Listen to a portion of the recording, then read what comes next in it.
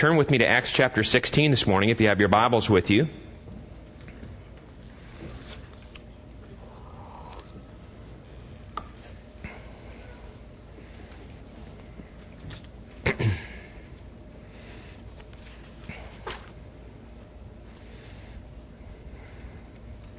As many of you know, maybe our college students don't know, we have been making our way through the book of Acts this summer. We are winding down our study, and our next book that we're going to be moving to is Colossians. These next 2 to 3 weeks, we are going to try to wrap up Acts for everyone. We are not doing by any means an exhaustive study of the book or a verse-by-verse exegetical kind of a study, but we are really taking some major themes out and wanting to share with you some things that we really feel are important. And at this point, Paul and Silas are on what you would call their second missionary journey. They took 3 total. And we see Paul now, who is really wandering the country, the Holy Land as you know it, to spread the gospel to the Galatians, to the people that don't necessarily they don't have a lot of moorings in understanding the Lord. And this is Paul's specific task. Peter was sent to the Jews. Paul is sent to the Gentiles. And so here in Acts 16, we see there in the first part of Acts 16, verse 1, we see Paul Silas joins him on his journey of strengthening the churches. And look there in verse 4 of 16 where it says, and as they traveled, look at that word, as they traveled from town to town, they delivered the decisions reached by the apostles and the elders in Jerusalem for the people to obey. And so look there what it says in verse 5. So the churches were strengthened in the faith, and they grew in number. God was doing a great work amongst them and using Paul. And then in verse 6, and Silas and his friends. I love this little picture that's given us here. In verse 6 it says, Paul and his companions traveled. And so I thought of that a little bit, and I want to challenge you with that very briefly. And then I want to kind of use that statement of what does it mean to have traveling companions.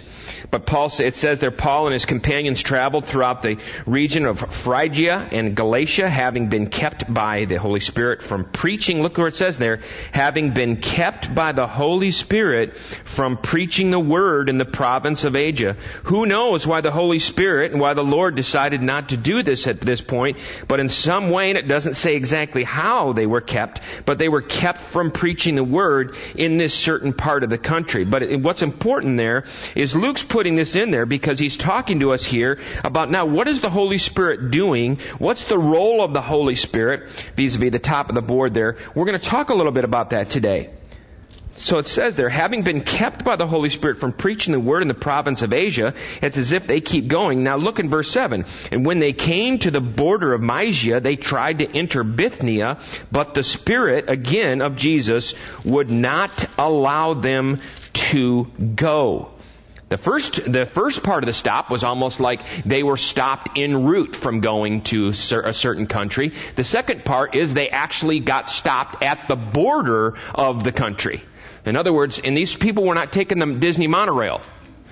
They were in sandals walking the desert. And so I don't know if you're like me, but I would have been a little bit upset. I was going to say it. I was going to be a little bit upset at the Lord for, why'd you have to take me all the way to the border, Lord? I'm walking in this hot desert. The feet don't feel good. I'm pretty thirsty. Okay, but you got to take me all the way to the border and then say, no, we're going to turn you back here. Not a fun situation, and just let me help you. Let me help you by saying, stop trying to figure out the Lord and how He does it, because it's crazy. It's all over the place, and we don't know why He does it. But He did it here. He suddenly takes them all the way, and then He says, no, I think it's not. It's like taking the kid to Disney World, and they said, oh, Daddy, can I ride Space Mountain? And we've talked about it for months or whatever, and we're getting there, and we stand in the line, and we go, we're just not going to do this. You know, I'd have a riot on my hands. Okay? But you get the feeling here, it's the exact opposite with Paul. It's like, oh, we're stopped at the border. Well, let's go on. And guess where they went on? They go on to Philippi. Probably one of the most powerful books in the Bible. one of the most powerful towns that God did an unbelievable work amongst people. Let's tear apart this piece here in verse 6 where it says, Paul and his companions traveled. It's nice to talk about traveling companions, isn't it? When I was 19 years old, I had my buddies, And one of the guys in the group, we were all kind of jocks, but one of the guys in the group was like a motorhead junkie motor guy. And he loved cars, and so he said to us one day, we're all hanging around, he says, hey, let's get some guys together and take a total road trip to the Indy 500. I had never even thought of doing that. That wouldn't be something I would be tremendously interested in even at that age. I was more interested in going over a girl's house or something like that, not going to see the cars, and so sure enough, have you ever been on these kind of trips where it starts out with 3 dudes? Okay? Where we're going, and by the time you get to it, we have a station wagon of 11 dudes packed in an old station wagon, guys packed in the back, and traveling with guys is gross. It's sick. It's just, they have fun talking about things that girls don't love talking about. They smells and just, And they get back in the back seat, and as soon as they get back there, they have this total feeling, and I'm one of them. They have this total feeling of, just pull off the shoes and hang the feet out the back window, and, then they're talking about, well, let's spit out the back window, dude, and see if we can hit that 5th car down the driveway going, down the highway going 75 miles an hour. All kinds of crazy stuff, And I was thinking about that today, and I thought, well, in terms of people that I would like to travel through life with, I'm not so sure it would have been the Indy 500 dudes. It wouldn't have been those guys. Those guys were great guys. We went there, and by the way, that whole experience was another illustration in itself. You want to talk about Bonnaroo on steroids? That's that trip, and it's really ugly and like Sodom and Gomorrah in many ways. So I began to think of this because I began to go, okay, let me just stop for a minute and think of these dudes that Paul's traveling with. And what kind of guys are these guys that all of a sudden get stopped by the Holy Spirit on the way to a country? They're ministers. They're sold out. They're traveling in the desert. And you begin to think, what kind of guys get to the border and all of a sudden feel they're stopped from the Lord, and they go, okay, great, let's go on to the next place. These guys they're pretty sensitive to what the Lord's wanting them to do. And then I began to think, and I thought, you know what, if I could do a road trip across the country where I could put together 3 real spiritual dudes in my car and we just talk about the Lord, guess who they'd be? You'll never guess. So I'll just tell you. The guy that I would like sitting in my car next to me would be my father, who, as many of you know, has passed on. He died in 1998, so he would be my co-pilot. Then just indulge me, will you? Then I would actually love to have Larry Crabb in my car. And then in the back seat, I want the Apostle Paul. Can you imagine what kind of conversations we could have? Have you ever had any really deep, unbelievable conversations about the Lord that you suddenly were in it and you're going, whoa, this is heavy? Do you have any of those? And if I were to sit here today and if I were to challenge you with, who are the people in your car? Who are your traveling companions? Who are the people that you would say, man, those are people who are really wanting to be in tune with who God is and what He's wanting to do? Who are the people that you wouldn't mind getting in that car with and really talking with about the Lord? Who are the people in your life that have open access to your heart that could challenge you, even challenge your personal theology? Who are they? The insightful people, the wise people, the people, though, that you know that they love the Lord. Who are your traveling companions? I'm talking about more than just the folks that you get together with and you're going to have a beer with this next Friday night in the village. I'm not talking about that. I'm talking about the kind of the deep sea friends. Do you have them? Do they exist in your life? If they don't, they need to. And they need to exist in mine. Because if I'm not careful, my friends, I can find myself driving in a car down the highway of life, listen to this now, completely and utterly satisfied with being the only man in that car. It's true. I'm very satisfied with it because it provides for me a great opportunity to do what I want to do, to go where I want to go, to listen to the music I want to listen to. Right? Paul here is traveling with these other men. Silas, he had parted from Barnabas. These guys were some very, I would call them, spirit sensitive, spirit led. Let's talk about that for a minute. This idea of being spirit sensitive. Sensitive to what the Spirit's doing. Spirit led, right? Spirit guided. As I read it this week, I was pretty convicted that I don't know if I'm that. But as I began to think about it with you this morning, I wanted to just share 2 points with you. And the first point's interesting. And you may sit out there and feel like, well, you don't need to talk about that because we already believe it. But it is this. These men, these traveling companions, they actually believe 2 things. Now, these words are important here in this whole thing. They actually believed something. And what they actually believed is that the Holy Spirit actually exists. Let me say that again. They actually believed that the Holy Spirit actually exists.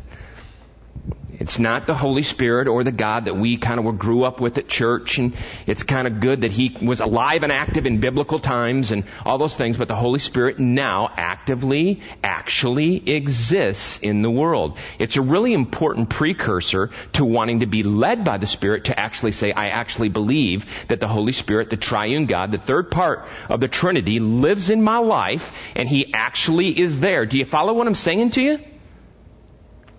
Even if you shake your head, yes, what I'm telling you is that we have dealt with such a culture in our church that we are hardened to the term I'm trying to share with you, which is what we would go, I actually believe that. If we actually believe that, then how come I and you wouldn't, there's something about my life that I don't feel that I don't know if I'm spirit directed enough.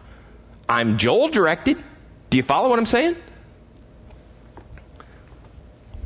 In 2 Corinthians 1:21 it says this, He anointed us. Listen now. He anointed us, set His seal of ownership on us, and put His Spirit in our hearts as a deposit guaranteeing what is to come. Let me say it again. 2 Corinthians 1. He anointed us, set His seal of ownership on us, and put His Spirit in our hearts as a deposit guaranteeing what is to come. Do we actually believe, my friend, young lady, young man, do you actually believe that God lives in your heart, resides in your heart? Do you actually believe in that miracle? It's very important for you to reconcile that. It's very important for me to reconcile that. Is this something that just took place back here in biblical times, or is this something that's really active and true for me today? Now let me get a little bit theological with you and try to follow with me if you can, because I really wanted to look at some of these terms, which is this. Do we actually believe that God has anointed us, poured His Spirit into our lives like oil? In a literal sense, to anoint is to pour oil on someone's head, often as a sign of a divine calling and empowerment. Jesus was called what? The Anointed One. Here, Paul is saying, just as Jesus was anointed for service and ministry, we are anointed with the power of the Holy Spirit for life and service and ministry. Know this today, my friends. I want to encourage you with this truth. You're anointed today by God for life, service, and ministry. The Holy Spirit lives inside of you. What does it mean when we look at, do we actually believe that God has set His seal of ownership on us? An official seal marked the authority or ownership and guaranteed protection.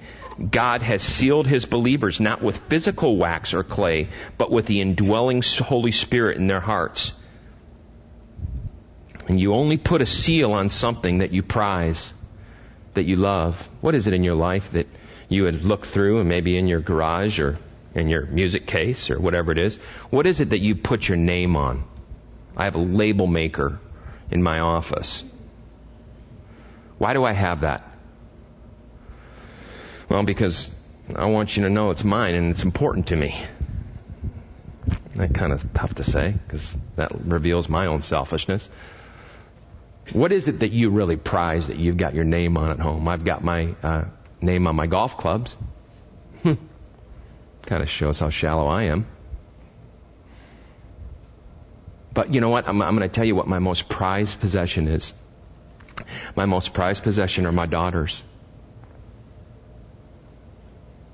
And my name is written on them. When I look at them and I see their eyes, and you come over to my house and say, oh, this daughter looks just like you, it melts me.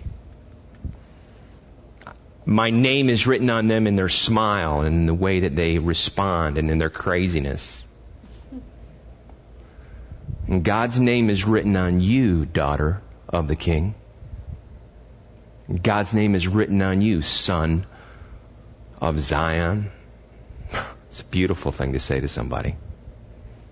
You're a son, and you're a daughter, and you're a prized possession, and God has put His seal on you that would say, I will never leave you. I will never forsake you. You are mine. You have an identity. You have an eternal future. I will never leave you or forsake you. No matter what you get yourself into, I am always here. Think about it. It's sealed. It is done. It is taken care of. You are protected. Think about the miracle of that. And then God also calls us in this verse, He calls us a deposit. And deposit here signifies a guarantee of payment. God has given us His guarantee. And He has paid for this as a deposit with His Holy Spirit.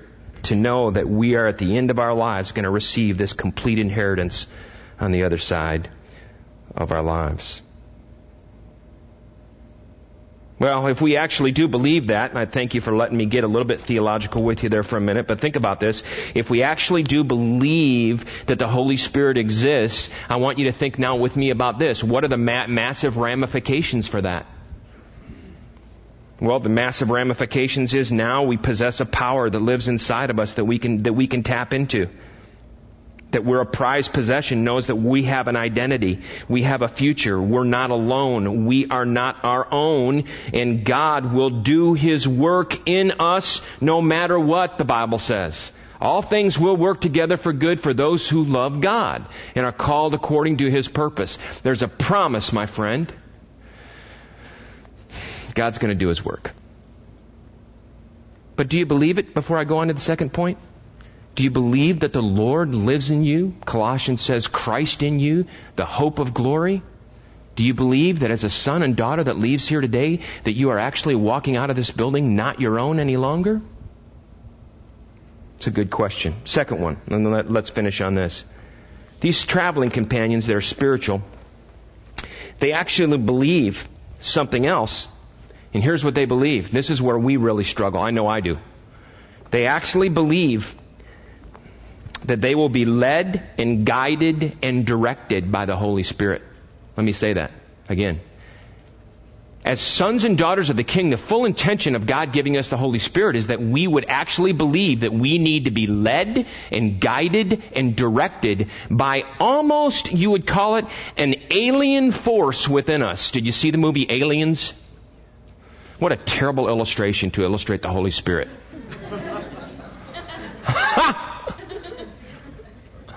Do you remember that? What was that movie? This is what I was thinking. Okay, movie trivia, excellent. Kurt Russell's in this movie. Is that they have this monster that lives inside of people and nobody knows it. They're like in Alaska. What's it called? The Thing. That's right. Thank you, brother. Trust me, we're going somewhere with this. The Thing, that was the kind of the similar thing. There's this like unbelievable monster that lives inside of us.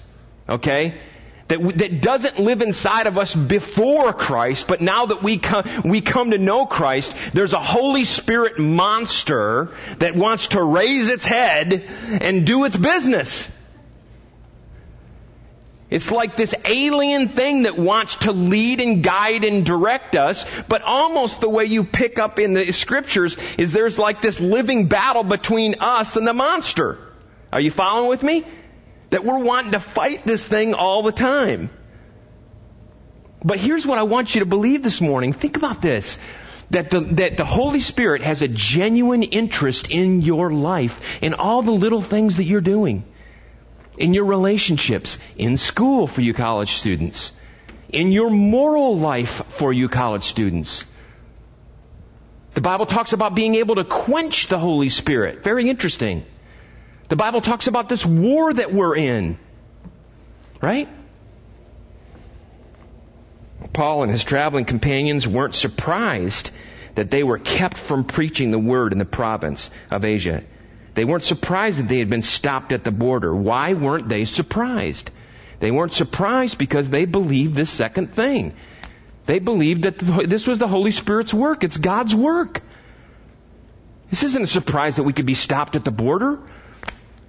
And I might go on to say we can get upset with the Lord, but at some point we've got to go, well, Lord, I don't understand it, but you're doing your work. You will guide, you will lead. But it is foreign to us. Now, here's the thing that I'm preaching this to me as much as I'm preaching it to you. But when I talk to you about the idea of being led by the Holy Spirit, being guided and being directed, can I tell you something about my life? Maybe it'll be true for you. I don't want that. Do you follow what I just said? I don't want that. If I were to be really real with you, I would tell you that I don't want the Holy Spirit to lead and guide and direct my life, because I'm absolutely convinced that He's going to ruin it. Really. No, let's just really be honest. Don't we believe that? If I were to really let the Holy Spirit lead and guide and direct my life, things are going to be like too Christian. Right? Isn't that true? When we think of being led and guided and directed, are you kidding me? The best person for that job is who? Bingo! Ding! Right here. I'm the best person for that job. Not the Holy Spirit. I don't want to be led from the alien monster. I'm gonna do it. And guess what that's called? That's called pride. Pride is, listen to this, pride is self-satisfaction. Pride is self-splendor, self-majesty. Pride considers itself above instruction and guidance. It is self-reliant. It aspires to the place of God. Pride is anxious about the future. It refuses to trust God, especially when God is silent. So I would have to confess to you today that I'm a pretty prideful person. How is it that, let me challenge us with another question as it relates to this. How is it that most of us make decisions in our lives? I thought about this week. How is it that most of us make decisions in our lives? Is it this? Our comfort usually is how we make decisions. Follow. Will this decision that I'm going to make put me in an uncomfortable situation? Will this decision that I'm going to make put me in an uncomfortable situation? Let's say to talk about my marriage with my wife. That the marriage sucks.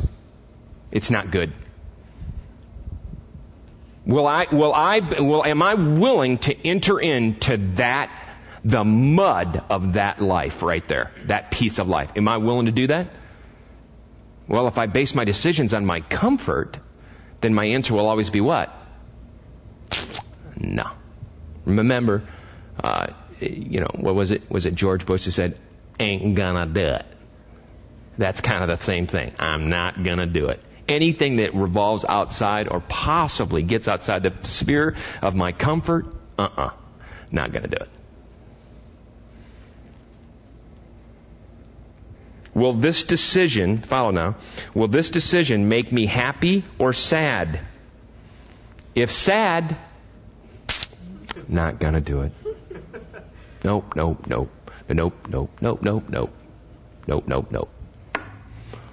Right? Will this decision cost me something? Will it cost me money, or will it cost me time? Will it cost me my stuff?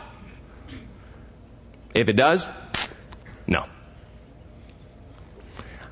Hey guys, you guys are kind of snickering at that. I'm going to tell you something. That's exactly how we make decisions. The criteria that we have, the number one criteria that we usually have for making decisions is our own comfort. It's true. Think about this. When was the last time you ever made a decision that you went this is going to make me totally uncomfortable. It's going to cost me everything. I just feel the Lord just called me to do it and I'm doing it. You'd have your friends looking at you, insanity. Are you insane? When was the last time we made any insane decisions because we felt the Lord was just telling us to do it? Isn't that awesome? It was like the guy who showed up at his friend's house at 2:30 in the morning. He says, dude, I just wanted to come over and talk about the Lord. You're going, what? That's insane. When was the last time we did anything insane like that? Usually when we're thinking about ourselves, we're thinking about our comfort. I believe that our absolute passion for comfort is the throne that pride sits on. And pride does rule there. And I'm right with you. I'm the same as you. Are you kidding me? We want to sit on the Asian border. We want to wring our hands and figure things out. If I had been Paul in this passage, I would have stopped at the border and said, boys, build a campfire. Let's pray so we can discover the will of the Lord. But Luke is trying to talk to us here in Acts about these men that were deeply guided and had a deep yearning and a deep passion for what God was doing and how the Holy Spirit was going to lead them. And many times I want to share something with you that's really important. When the Holy Spirit leads you, many times it's into mystery and it's not into management. The things that the Holy Spirit and the faith journey that you're on and that you and I are on is different than any other journey you could possibly even think about. Faith requires mystery. Faith requires trust. Faith requires going, I'm so fearful about this. Faith requires, I don't have to be comfortable in this. That's tough. Nobody likes that. We say things like, follow this now, I need to figure out God's will for my life, as if I can figure out God's will for my life. God is sovereign. God's going to reveal His will to us when God wants to reveal His will to us. Now, is it bad for us to want to know who God is and what He's doing? Sure, it's okay.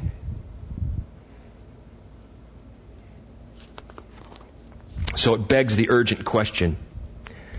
Let me give you a few helps today that really help me. How are Christians today then supposed to be led and guided and directed by the Holy Spirit? Start thinking about God as your relentless lover. Start thinking about your Lord as your relentless lover who absolutely says that you're the prized possession. I love to be in the house with my daughters, with my kids. God loves to be in the house with you.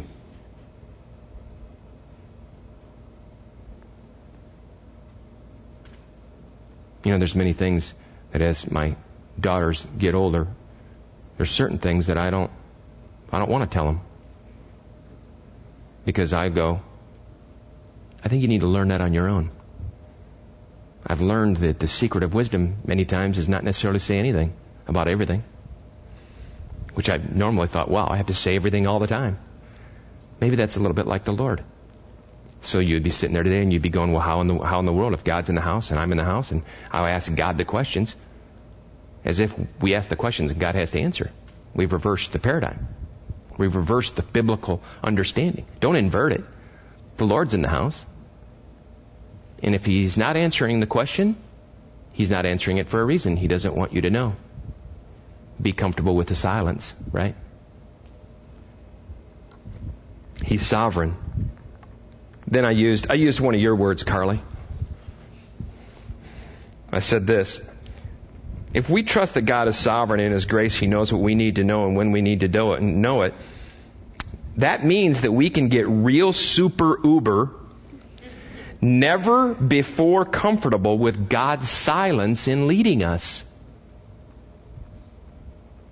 Get super comfortable, a lot more than you are, and me too, with God's silence in leading us.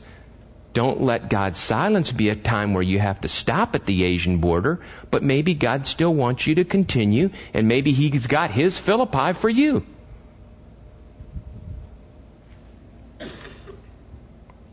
Remember, pride refuses to trust God. When I put my pride down, it gives me the freedom to believe when my Father is silent. Listen to God's Word. Listen to good counsel in the context of true community. You know what community is? It's our communal opportunity to slay the dragon of pride. I really believe that. Because pride's such a monster for all of us, isn't it? You think about that.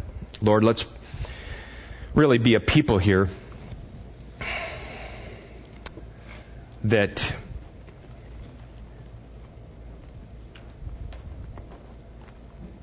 wants to hear what you have to say to us. And I know that I have to confess many things, but the one thing today that I just keep thinking about is thank you for your pursuing love of us. Father, you're so good. Thank you for giving us Jesus, and even today we would especially want to thank you for giving us your Holy Spirit that lives inside of us. Lord, I pray for myself and my friends, we're all in this together, that we would be a more Spirit-directed people, that we would listen more, that we would hear you in your Word and through our friends. I pray that we would actually be a people that would believe the things that we say we believe. We thank you for our time again today. We pray all this in your name. Amen.